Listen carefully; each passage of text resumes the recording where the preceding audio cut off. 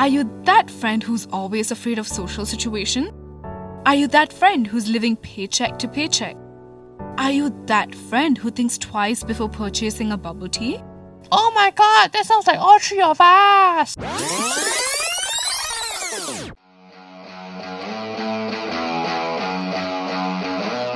Not anymore, you are listening to Broke No More, where we talk in and out about business and startups.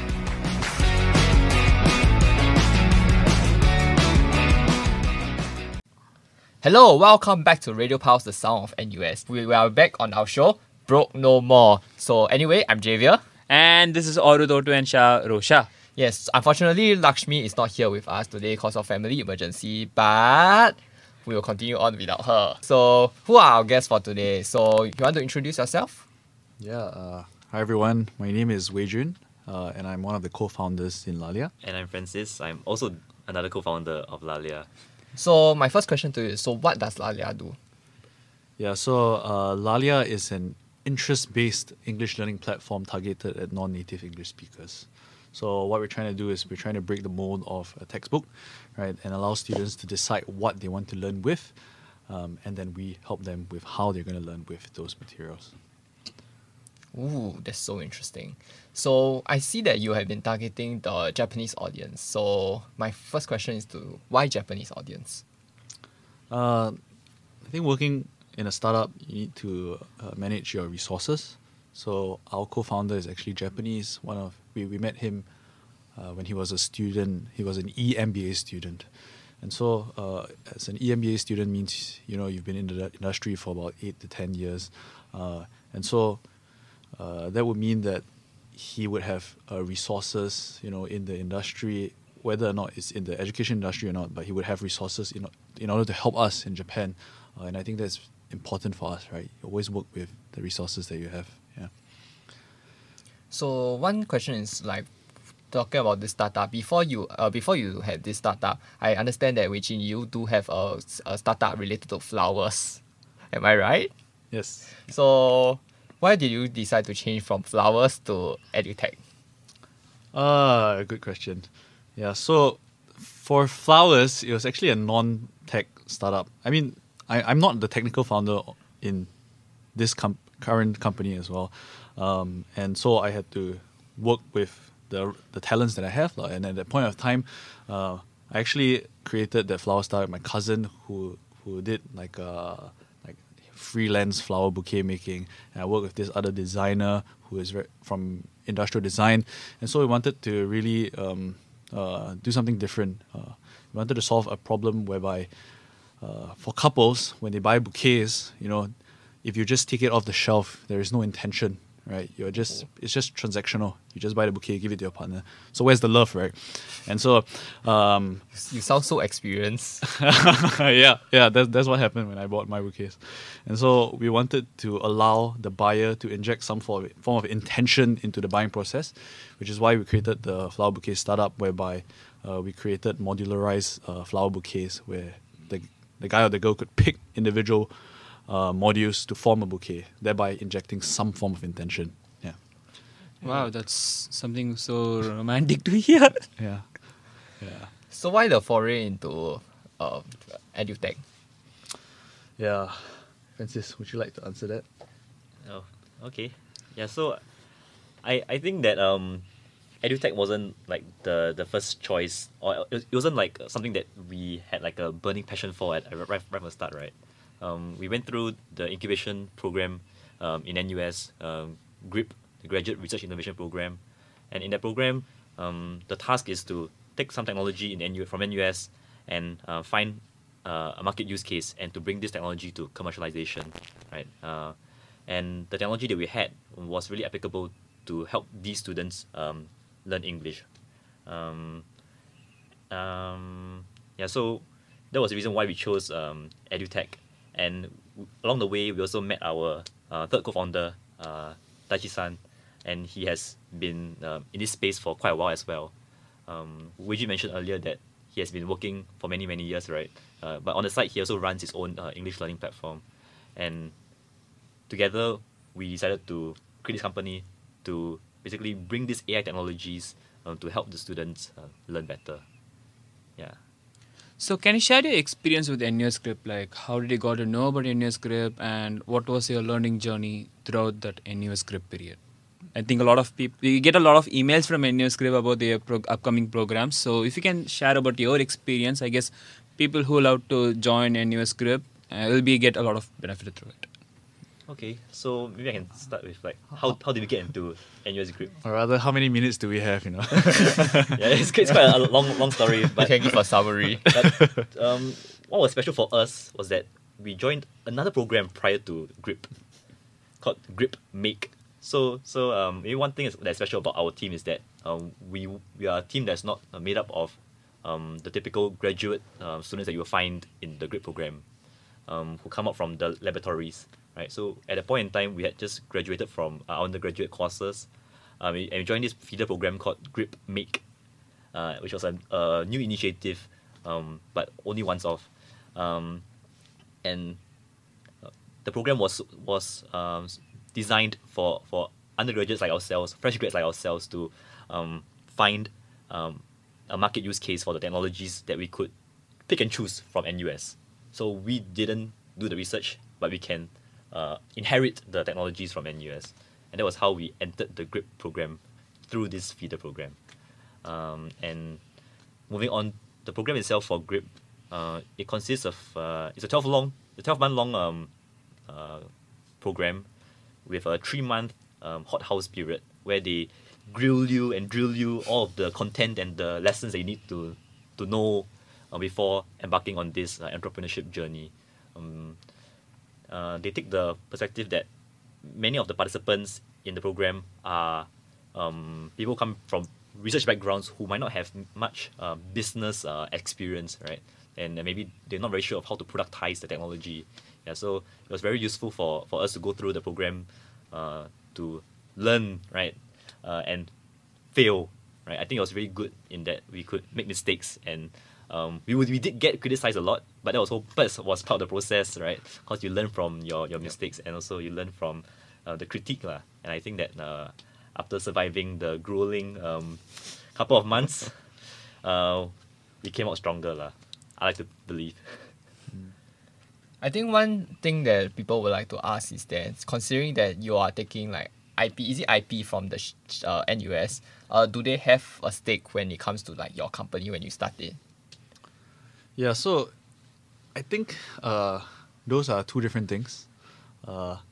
So there's a background and a foreground IP. So when NUS provides you with the research, you technically have a background IP that's from NUS, right? And what you do is that you evolve, or rather transform this IP into a more advanced version or more mature version where it can be commercialized, because things that professors do in the lab may not be transferable to the market. And so our job is to really take these technologies, grow it, and then make it available for commercial use. And this is the foreground IP that we built right on top of it. So we don't pay. NUS doesn't have a stake in our company because of the IP. What happens is that NUS will file the IP on our behalf, and then we will pay NUS a license fee, or an exclusive license fee. So they are filing it for us, and we are licensing it back to our company, right? With regards to having a stake in our company, that is separate, because for the GRIP program, there is an investment up to $100,000. And so if you pass the investment panel and you raise some money externally, what will happen is that NUS will give you an investment in a form of a safe note, right? And this investment is a convertible convertible bond? I don't know how to explain. Is this another bond? It's like a bond, but they call it a note, right? Where it's a hybrid instrument, a hybrid debt and equity instrument, where it can be converted at the next round of fundraising.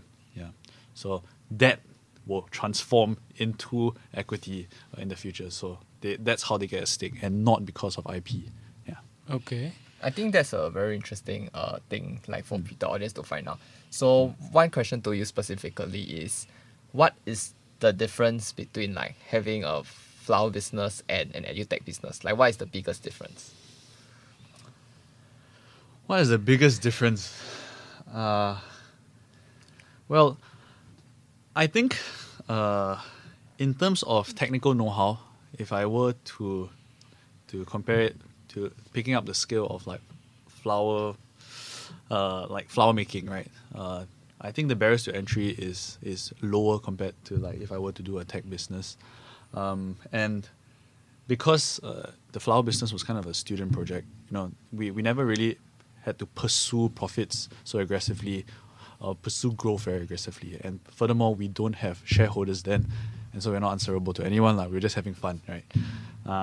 But now, we have NUS as our investor, we have Enterprise Singapore as our investor. These are people that while they don't chase us on a regular basis, we are still answerable to them, and so it's definitely more serious for us the way we approach this. But in terms of difference, I don't think creating one startup or another, you should think about growth any different, because if you want to build a company, you should build to grow it, right? If you are serious about it. So, is there any particular startup or an established firm that inspired you for this edutech thing to take up while you are taking up this edutech thing? Or a startup, if you're thinking about a startup? Yeah, so to answer that question, if you are inspired by another startup, you will have tendencies to copy that startup, right? And I don't think that's the best way to go about solving a problem, right? For us, it's more like an exploration. You need to find out what's wrong with the market, and then you develop solutions to solve that specific problems. So you don't end up following, right, another startup. And so this is also one of the reasons why startups exist, because if you start chasing like the shadows of like corporates, right, you'll never reach them. But if you approach it in a manner where in their blind spot, then you have an opportunity to grow faster than all these corporates. Yeah. Okay. So one other thing that kinds of blooming up in my mind is when you are starting up this thing, okay, when you're going to a grip program or when you're setting up this startup, what's that one failure that you overcome that you like to share with the listeners? Like, we had this sort of failure that we overcome. So if you're kind of entering this edutech area, be mindful of this. I think it's not just like edutech, but in general, like what's one failure in business that you face? We like to talk about it, kind of edutech first, then you can generalize it as well. No, I think one of the failures early on was thinking too much about the technology. So I think that because we came out from the GRIP program, and that made us think of the how do I put it? Think of the technology a little too much, because you are taking this technology and always thinking like, okay, how can I use this? How can I solve the world? I mean, not solve the world, save the world with this technology, right? And that approach is not user centric. And when you try to force fit the technology into the problem statement, you kind of lose focus, right? But it was through our interviews with the Japanese students when we realized that, okay, maybe the technology might not be a perfect fit, right? We definitely need to augment the technology more through our research, and perhaps wrapping it around with a nice user interface, right, and make it more usable. As part of our platform, we also design activities to better utilize our technologies. And I think that not realizing that earlier could have saved us more time. Yeah.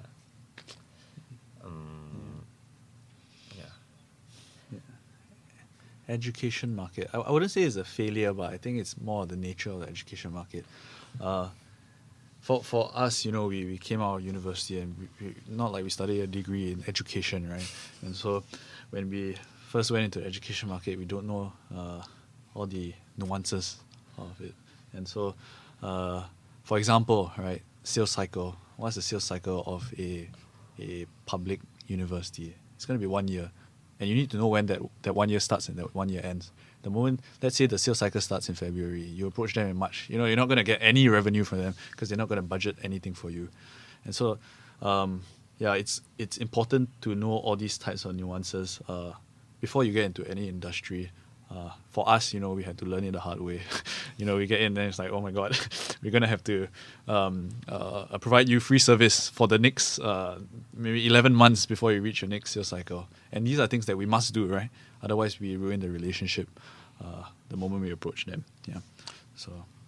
So I saw one of your interviews with NUS Group. I think when you're pitching your idea about this edutech, one of the things you said that people kind of think different. One of the examples you gave was like word book or something.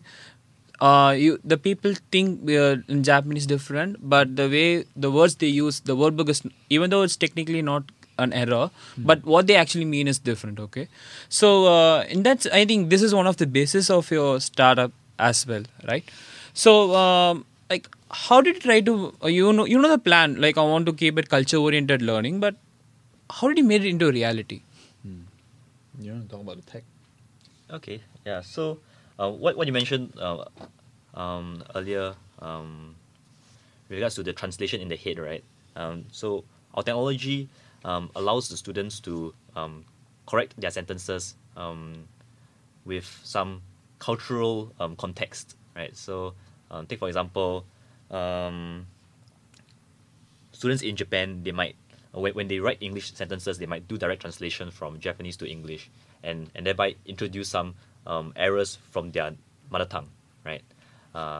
And that's precisely what our technology is doing. It's able to pick out these cultural nuances to give a better correction, right? But this is just a technology. Give it to any Japanese student, they're not going to buy it immediately, right?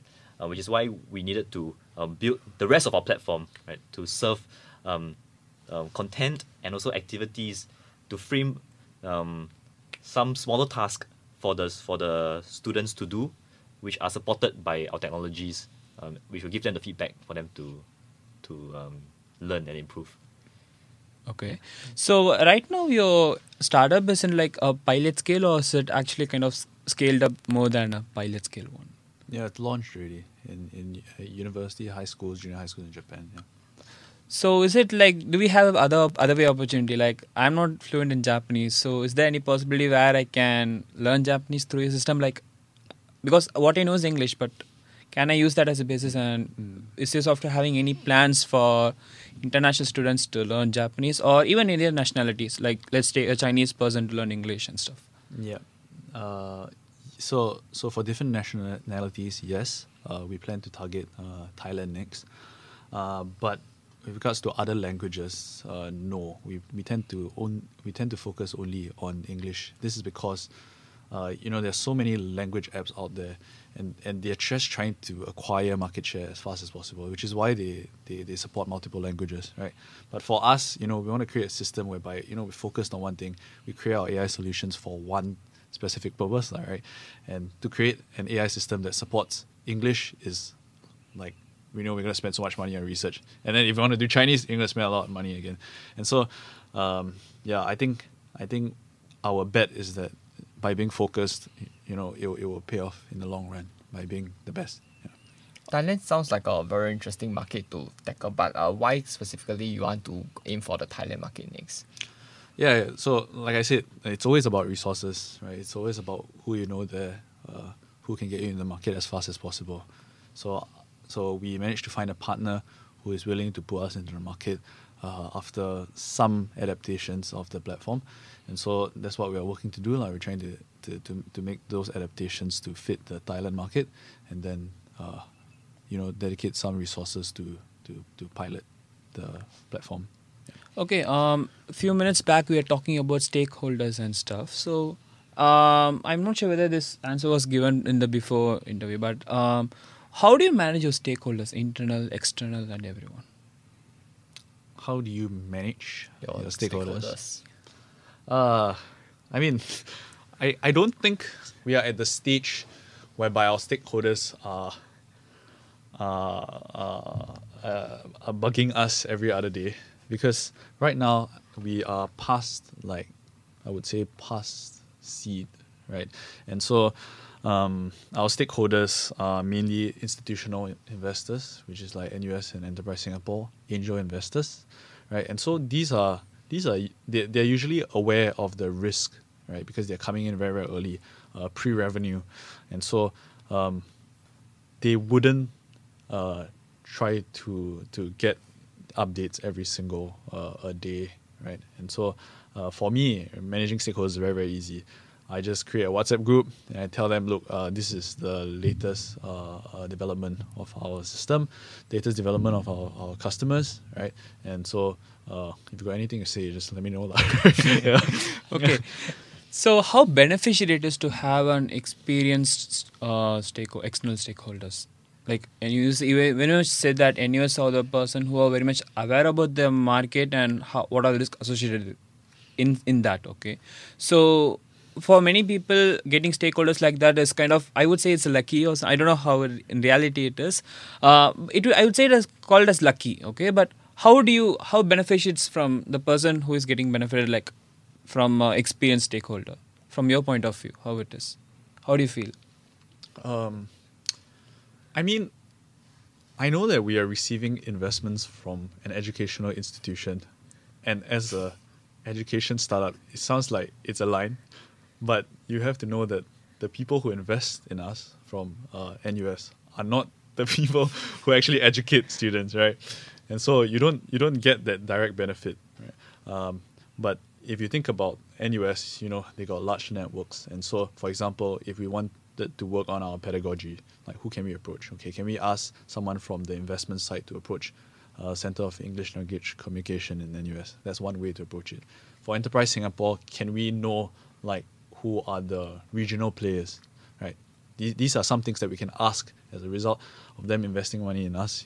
They are committed in one way or another, but not to the degree that you might assume, right? Yeah. Yeah. What is the most nerve-wracking part that, like, from start to now, like, when is the most nerve-wracking part? Is it like when you're trying to like pitch to investors and not knowing whether you get it, or was it other periods?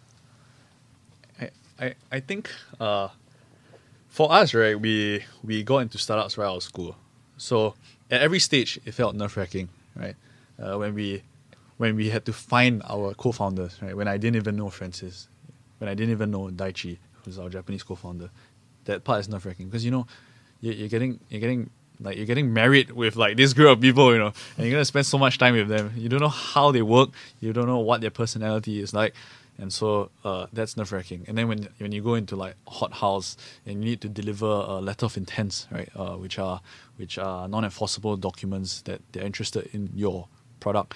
How do you deliver that? What do you need to do when you find clients? Like these kind of things. Then you need to find, after doing that, at the same time, you need to find user interviews, right? Like how do you find like 100 people to test your product, right?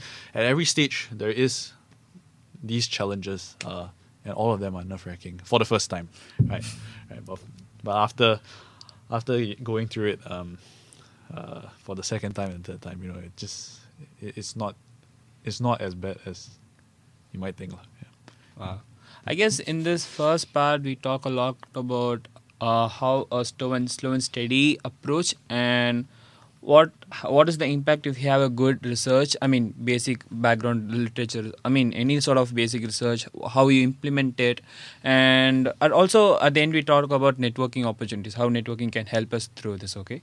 So stay tuned for part 2, and we'll be back while we're talking about students and basically how students can enter this area, even in a deeper analysis. So stay tuned for this.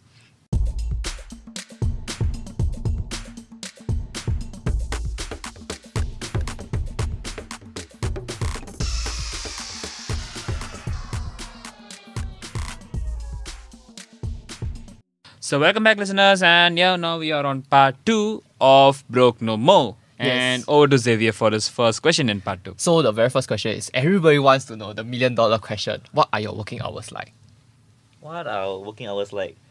So we never really like think about working hours until we had to hire our first interns, right? Because then you need to like, Stipulated. Imagine if you tell your intern, be like, 24/7. no one's gonna take the job, right? So like when we hired them, we said that okay, 9 to 6, come in 9 to 6. At the point in time, we were also doing remote working, but it was during that time slot.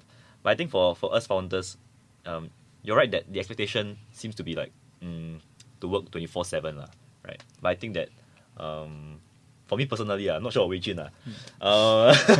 We work almost all our free time lah. I think, yeah. I think that one thing that might be different from like a corporate job is that our hours are a bit more flexible. Yeah, for founders. I mean, flexible in the bad sense lah. That we work on the on the weekends. Yeah, to. I mean, when the job always says that you have flexible hours, I don't think it's ever a good thing. Yeah. Yes, so I don't think it's that bad lah. The short answer is 9 to 6. The long answer is You don't know. the long answer is there's no working hours lah, right? Because like it's whenever, because I mean the startup only grows when you put hours into the startup, right? Coming from a technical point of view, the code base is only going to grow if someone is coding, right? So if I don't code, then the platform is not going to grow. Yeah, so that's like the pragmatic point of view. Yeah. I think as you grow your startup, I mean not from the CTO's perspective, but like from my perspective, you will realize that there are many gaps that you don't know, right? Because nobody knows everything, but like when you go into it, you think that okay, my biggest concern is fundraising, and so you start learning like okay, Y Combinator, how do they fundraise, how do they build up pitch decks, how do they deliver succinctly. These are things that you care about in the beginning. Then suddenly, when you have money already, you realize, oh no, I need to start hiring. Then how do I do HR? And then you have no clue how to do it. Then you need to file your annual reports. How do you do that? Like suddenly, like there's so many other things that you realize that you needed to do, but you didn't need to do prior to incorporation. That you need to go and learn lah. And when can you learn it? During 9 to 6? Not possible, right? Because you're doing your actual work, and so you learn it after work. And that's why it consumes so much time. There's so many things you need to learn. So would you agree that like in the earlier stage of a startup is where it's the most time consuming because there's so much for you to pick up? Oh, so much for you to learn as well. Yeah.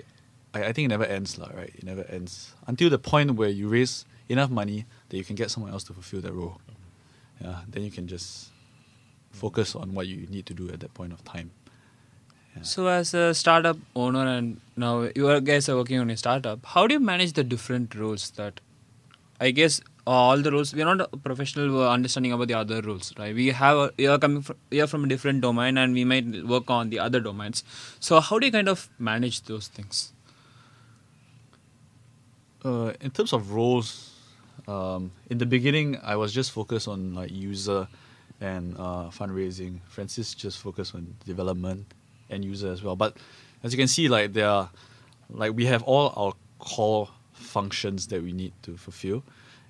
But for whatever missing role that we don't have a person to do, then someone has to just do it, right? Yeah, and we just share it. So for example, like product management, we do it, right? Maybe I might do the user interviews, and then I'll just pass it to Francis. Francis, here's what they say. Like, what do you think about it? Francis proposed some features, and I said, okay, that kind of matches with what the users want. We try it, then test again, keep iterating until it never stops. Yeah. Talking about all this, what are some opportunity costs that you incurred in like being an entrepreneur? Opportunity costs, well, I guess from a computing student point of view, right, as everyone knows, I think computing students, they get paid quite a bit right from like graduating from undergraduate, right? And that's the most obvious opportunity cost lah. You lose that nice cushy salary, right? Whereas in a startup, you don't have that kind of luxury lah. But I think that even though we are losing like that financial stability, but there's also still a lot to gain lah, right? From being in a startup, because there's just like what we can say earlier, we wear so many hats, so you have to like pick up so many different skills, learn really quickly. Yeah, so I think all in all it's still okay. Still okay. Yeah. Is that why you think like many people are not like willing to be a startup, especially like computing grads? The financial instability. I think that for entrepreneurs, right, it really takes a special kind of person to want to go through this kind of hardship. And I think that your motivation needs to be greater than the opportunity cost, lah, right? I'm not saying that computing students are not motivated. I'm just saying that the upside of having a cushy job is really, really, really very, very good. I think most people will agree with you. Yeah. Oh, so yeah, I like to ask something in depth based on your answer. You yourself said that the corporate jobs would be a very cushy life, okay? But what made you to drop out that thing and go behind? Like, I don't say it's a bad field, but a field which is having a rough patch thing that you want to overcome to become successful. I think for me personally, because like I'm a builder, lah, right? I want to build things, right? But when I build things, I want to build things that I have like a big say, or the products that I love, right? And I'm not sure whether or not if I go into like a MNC, that the things that I build would be something that I vibe with a lot, right? Whereas in the startup, we get a lot of autonomy on what we like to build. The features are proposed by us, right? We test with the users, we see the users' reactions directly, and then we iterate on that, right? So I think having that ownership is quite important and something that I enjoy. It's like a baby, right? You're raising your own baby. I think that's the analogy I like to use. So I know the answer for this. I mean, I know this answer, like, but I still want to ask your point of view on this question. I think you said it's 2 years of this journey for Lalia, right? So how do you feel this journey in the startup? How do you feel it? Yeah. How do we feel about the journey?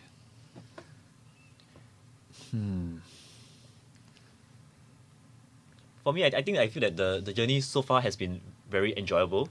Ups and downs for sure, right? But all in all, it's a very different experience from some of the other jobs that my friends have, right? They hold the jobs which are more typical, right? For example, software engineering, they might be building things. They're not sure why they're building because their product manager tell them to build, right? Yeah. So I think that for me, I don't have those kind of complaints. Yeah. So I think I'm quite grateful to be in this position, and I think the startup team, our sub team, is quite supportive. And even though we're very small, on the flip side, you can see as close knitted, right? Small unit working together to fulfill the same dream, lah.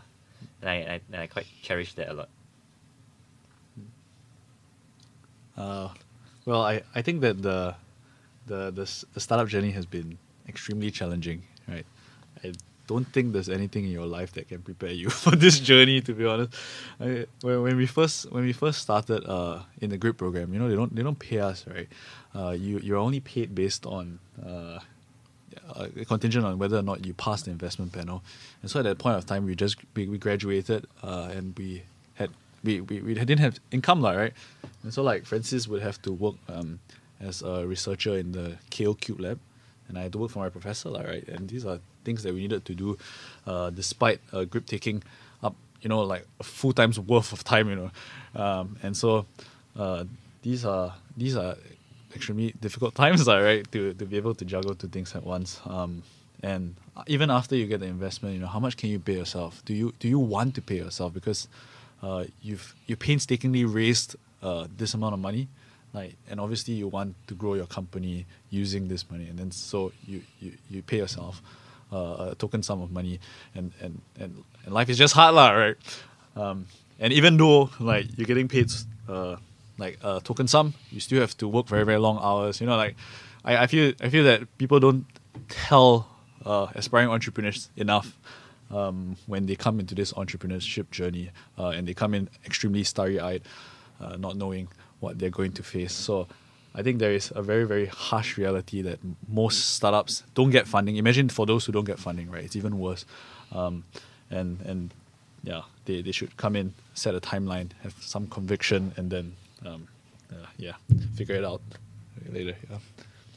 One question I have is being in Asian culture, sometimes parents would rather you have a cushy job because they tend to be more risk adverse in nature. So how do you deal with your parents' expectations, and are they supportive of you on this journey? You want to hear the good one or the bad one? You can share both. I mean, for me, my parents didn't even recognize that my entrepreneurship job was an actual job. Yeah. So Do they still see you as playing around or something? no, not after Enterprise Singapore funded us. Yeah. So in the beginning, it's like my mom thought that it was because of COVID that I couldn't get a job, but I didn't understand why, because it wasn't difficult for me to get a job then. Yeah, but she should have known that I really like entrepreneurship because I've been doing entrepreneurship even as a student. But she didn't recognize that. I was a bit sad, but I'm not just I'm not just accountable to my mom. I'm accountable to myself and my future, as well as my co-founders who have invested their time in me. So just keep building and keep growing. Yeah. I think for me, my story is a lot more bright, I guess. Because I think my dad was quite chill about my career path. I think he trusted that whatever I chose would be okay, right? And in fact, he was also very encouraging for me to start my own company one day. But I don't think that he expected me to start a company right off the bat, right? Yeah. So actually, I also didn't tell him that we were doing Alalia until very much later. Yeah. So I think they were just my parents. They were just thinking that this guy is just going to NUS to do his research role. Yeah. But surprise, the startup appeared. Yeah. Then they were like, oh, you actually did it. I'm like, yeah, of course. Why not? Yeah. So, some advice that we give to a student who is entering a startup, just like you, right after graduation or even sometime after graduation, he's gonna put a startup and enter into domain. So, what is something that you like to share with them or advise them? If I had any advice to aspiring entrepreneurs, is that they should really, really do their research even before starting the startup, right? Understand the industry, understand the prospect, understand who you need in your team before starting out. Because, for us, right, I feel like we kind of built it along the way. It's like driving a car, but without wheels, then we try fitting the parts together as we move, but you shouldn't do it that way, because you're compensating something, and these things have to be resolved in the future for sure. Yeah. I think if anything, my advice would be to don't build something that people don't want, right? And I think that it relates to Wich's point about doing your research. I think understanding markets, understanding customers, understanding pain points, all those are super important, because you don't want to be investing 6 months, 1 year of your life into something that at the end of the day you're gonna throw away. But that being said, diving in head first is also something that is possible, but you need to go in with the mindset that things might change very quickly, and you should be willing to throw away whatever you have been doing when you realize that it's not working out. Yeah, you shouldn't feel like there's any sunk cost fallacy or something. In this age of social media, do you think social media is important for all businesses? I think so. Yeah, I think so. Especially, it really depends on the customer segment you're targeting, right? It's quite pointless to say that if you want to target the 60-year-old people, you go to social media. So for us, but what about Facebook? We would guess that the demographics of Facebook has mostly the older generation, so it would still be useful to have maybe Facebook and stuff like that. In the case of targeting 60-year-olds, possible, but there are also a lot of 60-year-olds who are stubborn and prefer traditional media. So I would say that this kind of social media marketing, it was cheap when they first started it, right? But now social media is so expensive. Facebook marketing is not that much cheaper than, I don't think it's cheaper than traditional media actually. And so for us, we have to allocate a budget, and when we do that, we have to make sure that it makes sense for our customer segment. So, I mean, like I said, so if the customer segment is suitable for social media, then it's worth investing. But you kind of never know, right? So you might be right that targeting, like going to Facebook is an option. So you should always break out your marketing budget to test different marketing avenues. Yeah. If possible, can you share your social media strategy or the way that you approach social media promotions? Yeah. So for us, right, we actually are a B2B business. So in Japan, we don't need social media. But for Thailand, we are planning to have a B2C business. So we would need social media. And but we're working with this Thailand partner who is famous for running Facebook campaigns, because for Thailand, they like Facebook more. And so that's how they are going to approach it, right? Just throw out a lot of money on Facebook marketing and we reach. Mentioning on like B2B, I would think that LinkedIn is also an important part of marketing for B2B. Would it be like the case? Yes, so we do have some LinkedIn presence. Like, if we go to InnoFest in Singapore, we'll post some photos there. So we do have some activity, but it's more for just giving people updates on how our company has been growing. Yeah. So you are mostly a people who kind of, I believe from the interview, approach the customers based on what they're actually in. Like if they are on traditional media, you try to go on traditional. Since Thailand is a major on Facebook, I guess you are going with the Facebook one, right? So one factor that any student should take up in one criteria, something a student should keep it while doing his research about a startup. Like he has an idea and he starts to perform research towards building up that idea. One criteria or one factor that he should keep up in mind while doing this research. What is that criteria? With regards to marketing? No, in terms of basic research. You were deciding that you want to target your Japan audience based on some research, right? Basically, one thing to keep in mind when doing basic research about the segment that you want Exactly. to enter. Yeah, don't just keep the secondary research. I feel like everybody just go to Google and then they just search, my market size $50 billion. Wow, how lucrative. Don't do that. Instead, maybe you can go to LinkedIn. You can go and do LinkedIn in-mails to people who are actually in the industry, and then it can give you an actual perspective of how the market is. And I don't think I think putting yourself out there is the best way to truly understand the market. Yeah, so with that note, we are extremely glad to have a team which is internally much bonded, much stronger and much focused. Not just on the way they research, but also the way they output their research. So we are glad to have you on board. Thank you yet again. And thank you, listeners. See you on next episode. And this is Arutotwensha Rosha. And this is Javier. Signing off from Broke No More of Radio Pulse. See you soon.